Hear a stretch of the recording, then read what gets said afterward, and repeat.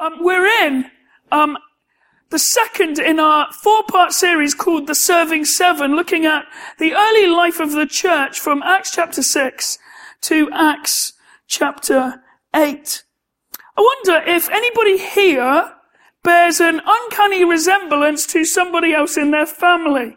Now, if Reuben and Joshua are still here, they pay an uncanny resemblance to each other. But perhaps you look remarkably like a brother, or your dad, or your great-uncle Gilbert, or great-auntie Agatha. Put your hand up if people have ever said to you, you look like somebody else in your family. Keep your hand up if you thought that was a good comment and you really enjoyed it. It's a funny thing, isn't it? Family resemblance. So I thought we'd have a little quiz this morning. I'm going to show you a famous child. Well, a child of a famous person. And if you know who it is, put your hand up and we'll see. There's no prizes. But you're good anyway. Okay, so who's that person's dad? Andrew Yardley. Tom Hanks. Look at that. Remarkably similar. These three boys, who's their dad? We're at school, so we need to put hands up. Charlie. David Beckham. Charlie is so up with pop culture, it's unbelievable. Who's this person's dad? Thane. Will Smith. Jaden and Will Smith. Who is this person's dad?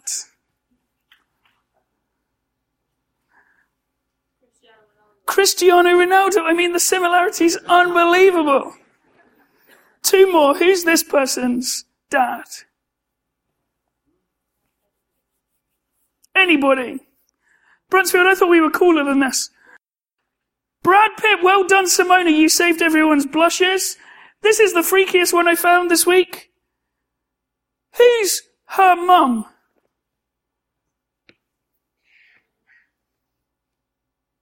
So it's the actress Julie Ann Moore. I mean, that's scary, isn't it? If your mum looked like that, I'd probably go for a different hair colour, a few other things. As we dive into our passage this morning, we're going to start to see that there's two great family resemblances going on. That the two groups of people in question look remarkably like people that have gone before. We're looking at this guy Stephen. He has an incredibly short but incredibly inspiring account of his life. The name Stephen means victor's crown, and you have to say, when we look and read about him in just this chapter and a half, we have to say that's a very fitting name. We were introduced to him just last week in chapter 6 verse 5.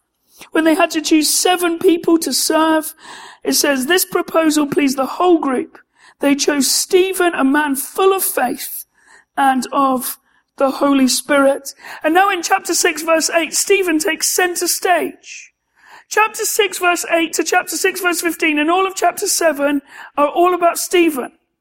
And we're going to see that he's very worthy of study. He is the ministry equivalent of a firework.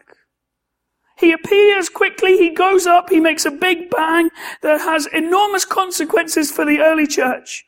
And then quickly, by the end of the chapter, he'll be dead. What we see is that Stephen bears an uncanny resemblance to Jesus, and we'll see that the Sanhedrin bear an uncanny resemblance to Old Testament Israel. So let's read together chapter 6 verse 8. 1 to 15. 8 to 15. Now Stephen, a man full of God's grace and power, performed great wonders and signs among the people. Opposition arose, however, from members of the synagogue of the freedmen, as it was called, Jews of Cyrene and Alexandria, as well as the province of Cilicia and Asia, who began to argue with Stephen, but they could not stand up against the wisdom the Spirit gave him as he spoke. Then they secretly persuaded some men to say, we have heard Stephen speak blasphemous words against Moses and against God. So they stirred up the people and the elders and the teachers of the law. They seized Stephen and brought him before the Sanhedrin. They produced false witnesses who testified, this fellow never stop speaking against this holy place and against the law. For we have heard him say, this Jesus of Nazareth will destroy this place and change the customs Moses handed down to us. All who were sitting in the Sanhedrin looked intently at Stephen, and they saw that his face was like the face of an angel. I think the first thing we see is that Stephen is living as Christ himself lived.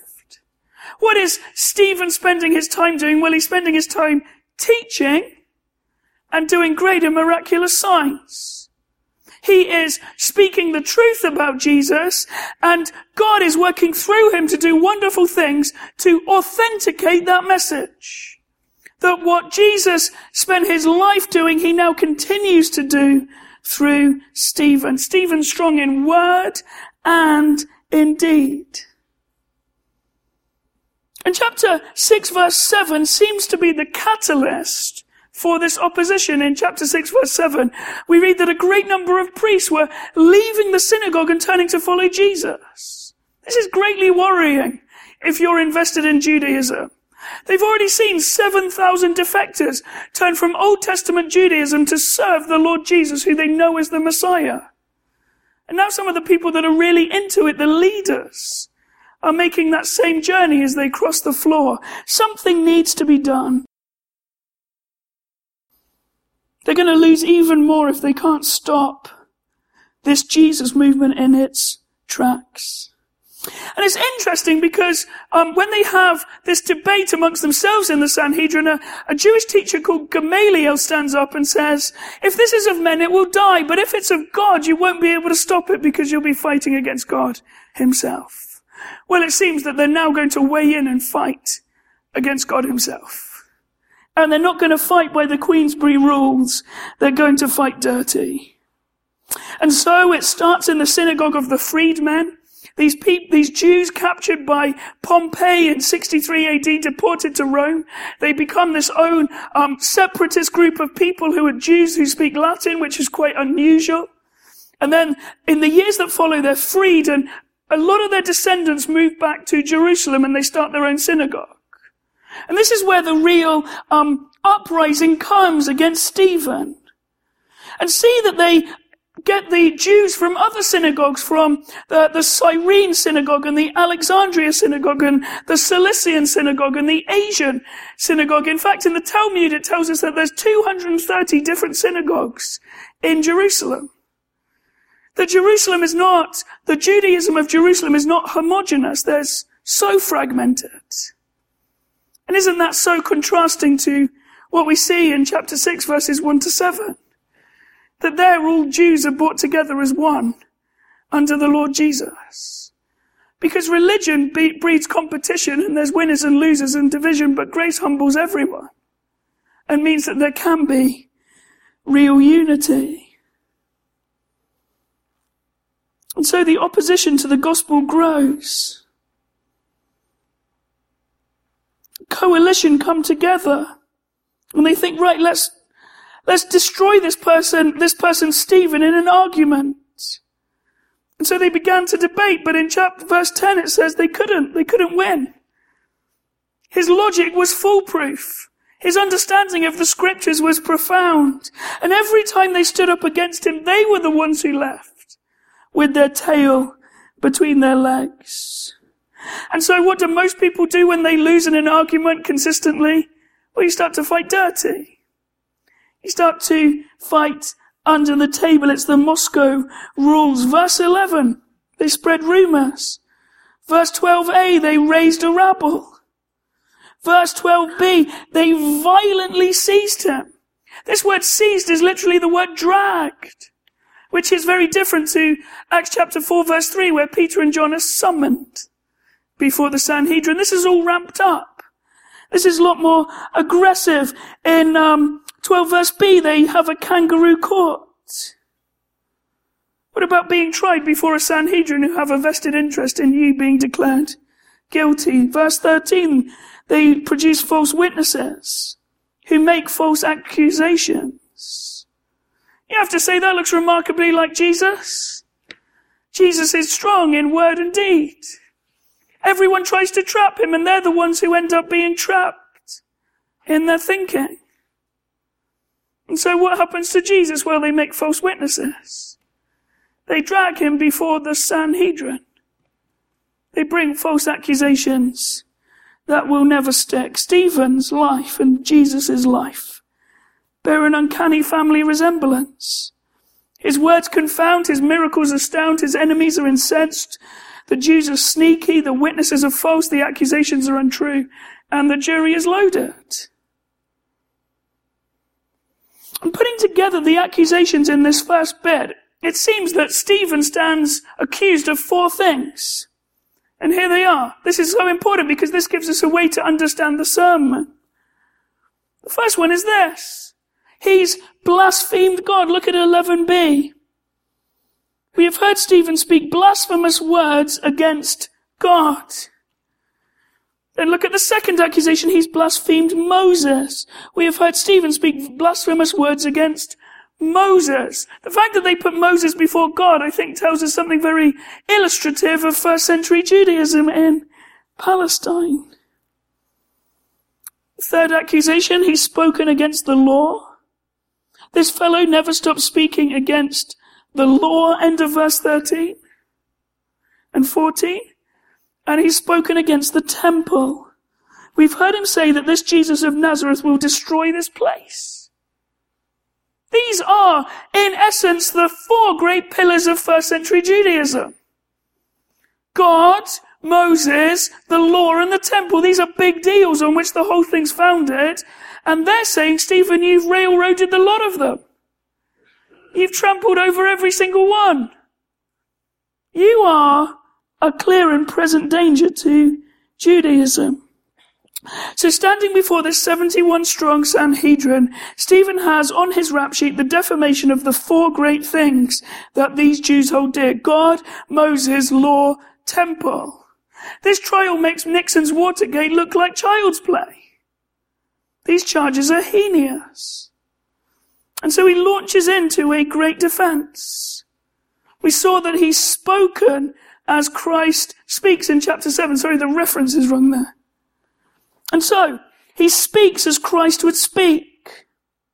Then the high priest asks Stephen, are these charges true? The high priest is inviting Stephen to give in a defense. And what a defense he gives. Because he starts by telling them the truth about God. 7 verse 2 to 16, let me read this. To this he replied, brothers and fathers, listen to me. He's showing reverence to them. He's saying we're brothers. We both get Judaism the same way. And fathers, because these are the ruling court.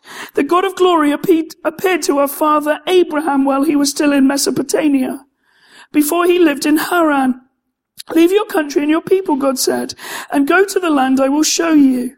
So he left the land of the Chaldeans and settled in Haran. After the death of his father, God sent him to this land where you are now living. He gave him no inheritance here, not even enough ground to set his foot on. But God promised him that he and his descendants after him would possess the land, even though at that time Abraham had no child. God spoke to him in this way, for 400 years your descendants will be strangers in a country not their own, and they will be enslaved and ill-treated. But I will punish the nation they serve as slaves. God said, and afterwards they will come out of the country and worship me in this place. Then he gave Abraham the covenant of circumcision, and Abraham became the father of Isaac and circumcised him 8 days after his birth. Later Isaac became the father of Jacob, and Jacob became the father of the 12 patriarchs. Because the patriarchs were jealous of Joseph, they sold him as a slave into Egypt, but God was with him and rescued him from all his troubles. He gave Joseph wisdom and enabled him to gain the goodwill of Pharaoh, king of Egypt. So Pharaoh made him ruler over Egypt and all his places. That a famine struck all Egypt and Canaan, bringing great suffering, and our ancestors could not find food. When Jacob heard that there was grain in Egypt, he sent out our forefathers on their first visit. On their second visit, Joseph told his brothers who he was, and Pharaoh learned about Joseph's family. After this, Joseph sent for his father Jacob and his whole family, 75 in all. Then Jacob went down to Egypt, where he and our ancestors died. Their bodies were brought back to Shechem and placed in the tomb that Abraham had bought from the sons of Hamor at Shechem for a certain sum of money. What Stephen has in essence done there is he's done a Jewish debate. He starts chronologically. He starts with Abraham. And what he lays out is a totally orthodox understanding of Jewish history. How by the sovereign call of God, Abraham left his home and went to the place that God had promised. He stops in Haran waiting for Terah to die. When Terah has died, God moves him on again and he enters the promised land. He then takes us to Joseph and the fact that Joseph's brothers were ratbags and they threw him in a well and they sold him to the Ishmaelites and he ended up in Egypt, and yet God was faithful. And he rose up in Potiphar's house, and then he was thrown in prison, and then from prison he rises to Pharaoh's court in the end. And God had foreplanned this so that he might be there to save his family when the famine struck. Stephen is saying this is Rabbi 101 stuff. We think the same about this. You saying I blaspheme God, let me tell you my understanding is the same as yours. I'm utterly orthodox on this stuff. But notice this isn't just a defense. That into the mix he throws the fact that these patriarchs, these people that many of the Sanhedrin had descended from, they were ratbags. They missed it. They missed who Joseph was. They were the ones who threw him in a well. They were the ones who got him deported to Egypt. He shows them that they're flawed. He shows them that their rose-tinted review of history is not right. And so he just opens up the line of conflict. He says Abraham failed to trust the promise of God. He needed to be moved on from Haran. He says Joseph's brothers were jealous. He says God was faithful throughout. This is the warning shot across the Sanhedrin bow that as we move on in Stephen's defense, we'll see growing bigger and bigger, which will eventually get Stephen killed. He's giving them some hard-home truths that they look remarkably like their ancestors, but Stephen's just getting started. Because he's going to go on and tell them the truth about Moses. Verse 17, as the time drew near for God to fulfill his promises to Abraham, the number of our people in Egypt had greatly increased. Then a new king to whom Joseph meant nothing came to power in Egypt. He dealt treacherously with our people and oppressed our ancestors by forcing them to throw out their newborn babies so that they would die. At that time Moses was born, and he was no ordinary child. For 3 months he was cared for by his family. When he was placed outside, Pharaoh's daughter took him and brought him up as her own. Moses was educated in all the wisdom of the Egyptians and was powerful in speech and action. When Moses was 40 years old, he decided to visit his own people, the Israelites. He saw one of them being ill-treated by an Egyptian, so he went to the defense and avenged him by killing the Egyptian. Moses thought that his own people would realize that God was using him to rescue them, but they did not. The next day Moses came upon 2 Israelites who were fighting. He tried to reconcile them by saying, "Men, you are brothers. Why do you want to hurt each other?" But the man who was ill-treating the other pushed Moses aside and said, "Who made you ruler and judge over us? Are you thinking of killing me as you killed the Egyptian yesterday?" When Moses heard this, he fled to Midian, where he settled as a foreigner and had 2 sons. After 40 years had passed, an angel appeared to Moses in the flames of a burning bush in the desert near Mount Sinai. When he saw this, he was amazed at the sight. As he went over to get a closer look, he heard the Lord say, "I am the God of your fathers, the God of Abraham, Isaac, and Jacob." Moses trembled with fear and did not dare to look. Then the Lord said to him, "Take off your sandals, for the place where you are standing is holy ground. I have indeed seen the oppression of my people in Egypt. I have heard their groaning and have come down to set them free. Now come, I will send you back to Egypt."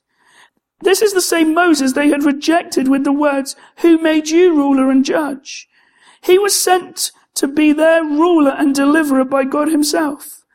Through the angel who appeared to him in the bush, he led them out of Egypt and performed wonders and signs in Egypt at the Red Sea and for 40 years in the wilderness. He now jumps forward in the chronology, in the remembering Israel's history, and he sets upon Moses, whom is accused of blaspheming. And again, he points out that his understanding is perfectly orthodox. He's not speaking against Moses in any shape or form. He is just applying it to them. But he also points out that when Moses tried to deliver the people, they totally missed it. When prematurely he takes matters into his own hands and kills the Egyptian, it was not God's people who rallied around him. In fact, they rejected him as a leader and he fled to Midian. They accuse Stephen of blaspheming Moses, and Stephen says, no, my understanding's as yours is. But then starts to sow the seeds of doubt. Moses came as a deliverer and your ancestors rejected him. Is that not kind of like what you're doing to Jesus right now? Who's come to deliver you and yet you have rejected him. He starts to point out as well that Moses was flawed. He jumped the gun. He was a murderer. And so blaspheming Moses is nothing at all, because Moses is just a mere man chosen graciously by God to be involved in his plan.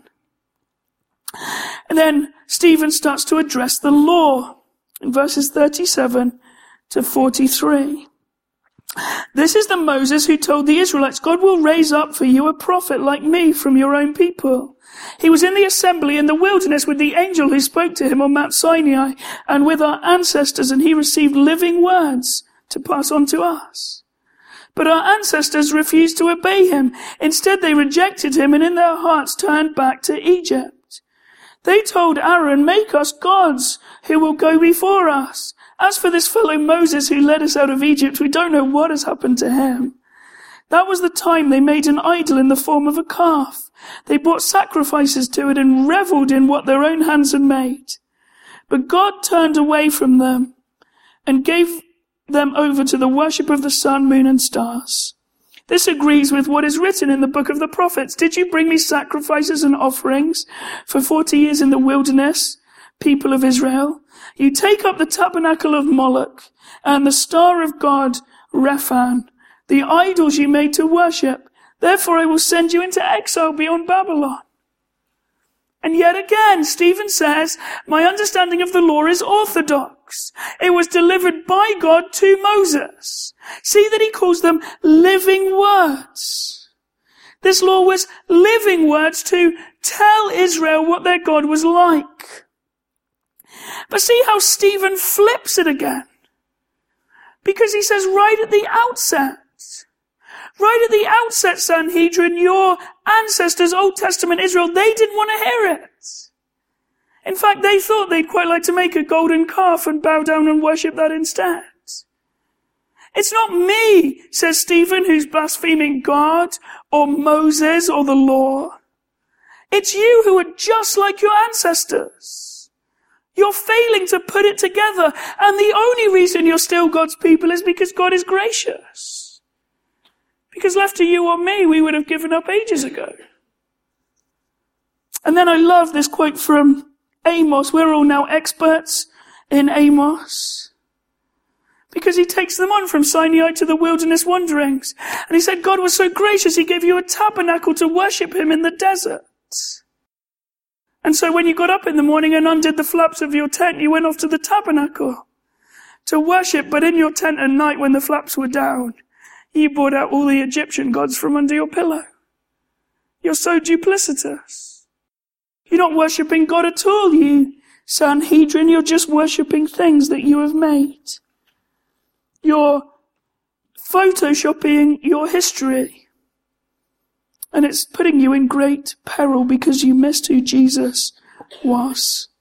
They're getting hot under the collar, but here's the howitzer that comes in verse 44. Our ancestors had the tabernacle of the covenant law with them in the wilderness.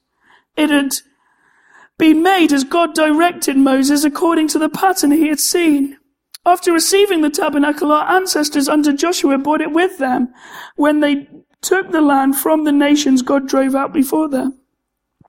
It remained in the land until the time of David, who enjoyed God's favor and asked that he might provide a dwelling place for the God of Jacob. But it was Solomon who built a house for him. However, the Most High does not live in houses made by human hands, as the prophet says. Heaven is my throne and the earth is my footstool. What kind of house will you build for me, says the Lord? Or where will my resting place be? Has not my hand made all things? The last accusation that they level at Stephen is that he's spoken against the temple.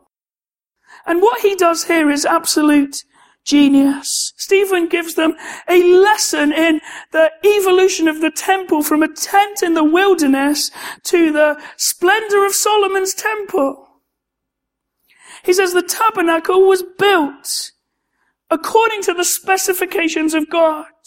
They had the tabernacle for all their 40 years of wilderness wanderings. They crossed the Jordan with it. It was in Israel as they conquered the land, and it was only at David's time that David said, I'd like to make a house for you, God. But God said, David, you've got too much blood on your hands. Let's leave it for Solomon. Now, Solomon's a little bit of an embarrassment. He was greatly wise, but he was a great womanizer as well. And it was through those seeds of rebellion that the kingdom is split. The problem is, of course, is that temple, Solomon's temple, was destroyed. And this is Zerubbabel's temple that was built after the exile in the book of Ezra. But the other problem is that the actual temple they're actually in now was not just Zerubbabel's temple. It was extended and expanded by Herod the Great. Herod the Great of Christmas. He built loads of extensions. In fact, the Sanhedrin room they're now in wasn't even part of the original temple. This is a bit of an embarrassment. They're saying you spoke against the temple, and Stephen is saying, well, which temple? Because you've had a lot, and God seems a lot less united to them than you are. You've actually started worshipping a premises rather than the God who built all things. And he says you're so small-minded. As if God could live in a house.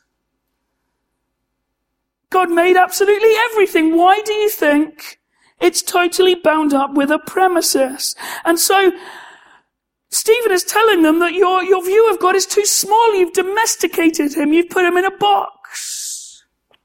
And it's now just obeying laws and rules. It's very awkward. Stephen stands condemned about 4 things. You've spoken against God, you've spoken against Moses, you've spoken against the law, you've spoken against the temple, and Stephen says, I haven't. The problem's not with me, the problem's with you. Now I think if he stops there, they all shake hands and said, well played. You really are as good at debating as we thought. But he finishes, because now the accused becomes the accuser, and he tells them the truth about them. How about this for the conclusion of a sermon? You stiff-necked people. Your hearts and ears are still uncircumcised. You are just like your ancestors. You always resist the Holy Spirit. Was there ever a point, a prophet your ancestors did not persecute? They even killed those who predicted the coming of the righteous one. And now you have betrayed and murdered him.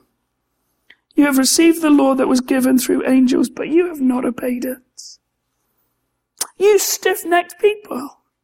The idea of being an oxen, that it doesn't matter how hard you pull on the rein, it will not divert from the trajectory that it's on. We still have that phrase today, don't we? We sometimes call people a stubborn old mule, because they can't be turned once they've made up their decision. That's what Stephen is saying about these people. You're stubborn old mules. That you're so wedded to Judaism, you've totally missed the point. You're just like your ancestors. You persecuted the prophets. You killed everyone who predicted Jesus was coming. And even when Jesus turned up, you killed him. You murdered your own Messiah. Because you're so stiff-necked and calloused. What a way to finish. You're wayward like the patriarchs. You're disobedient idolaters like the Exodus generation. You're duplicitous like the campers at Sinai. You're small-minded about God. You bear the family resemblance of Old Testament Israel. You persecuted the prophets and you missed and murdered the Messiah. It's not actually me who's on trial, says Stephen, it's you. And you're all guilty. You're uncircumcised. You may as well be Gentiles because you're ignorant of all these things. You've arrogantly chosen other things and self over Jesus. What a sermon. He stands accused of 4 things and he flips the table and says, no, it's you. You're all guilty before God. Well, you start telling religious people that their religion's not working. They don't like it.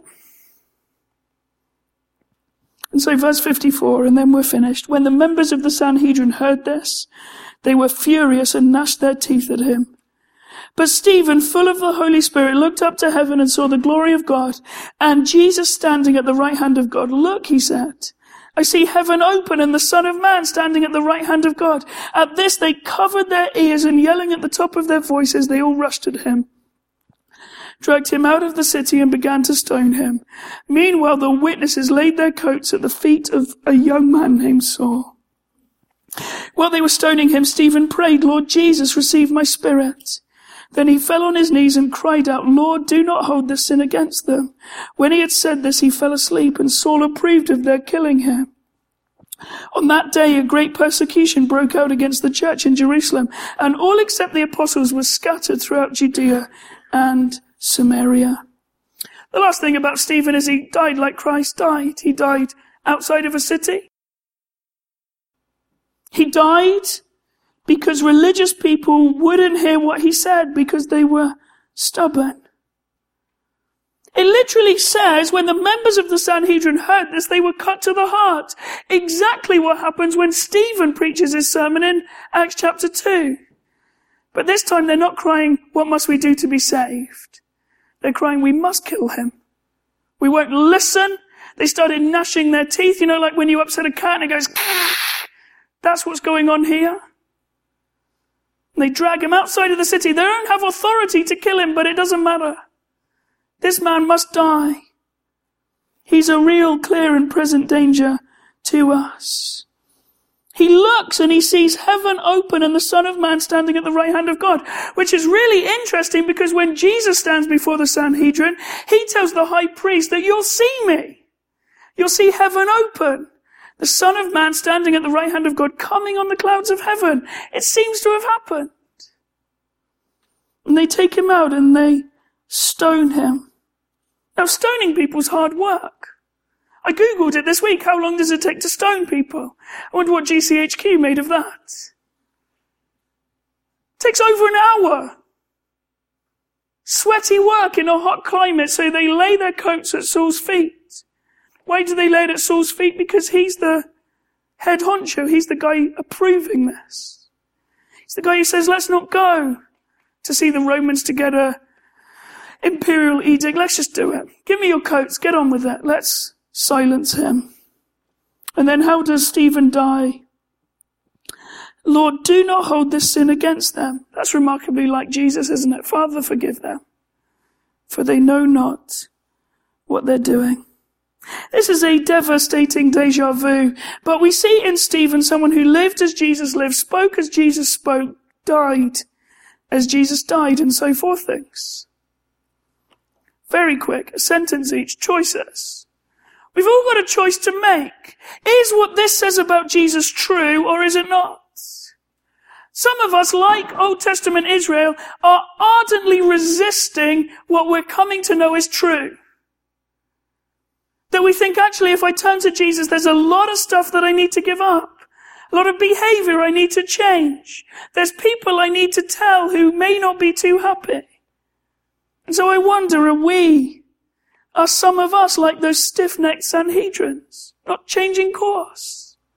I'm not going to turn around and turn to Jesus. Maybe that's you. Maybe that's somebody you know. Well, let's pray that they would not continue on in futility. There's a real challenge as well. A real challenge that we see Old Testament Israel bear the family resemblance of Old Testament Israel, and we see that Stephen bears the family resemblance of Jesus. I wonder, whose resemblance do we bear?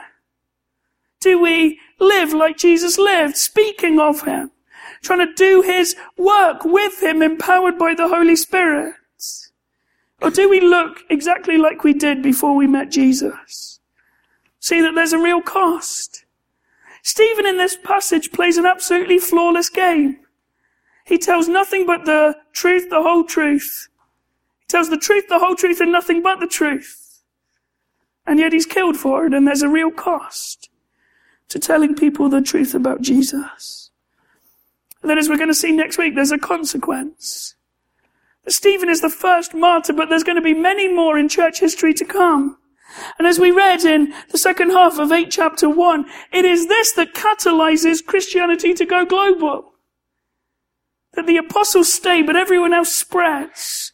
And suddenly the message is going to get out there as it's couriered by people that have been expelled from Jerusalem and now are going to go to Judea and Samaria and to the ends of the earth. It will get to Scotland. And why will it get to Scotland? Because it was catalyzed by this. It's very true that God will bury his messengers, but he'll never bury his message. And he'll even use the martyrdom of his messengers to amplify his message from east to west and across the world. Why don't I pray?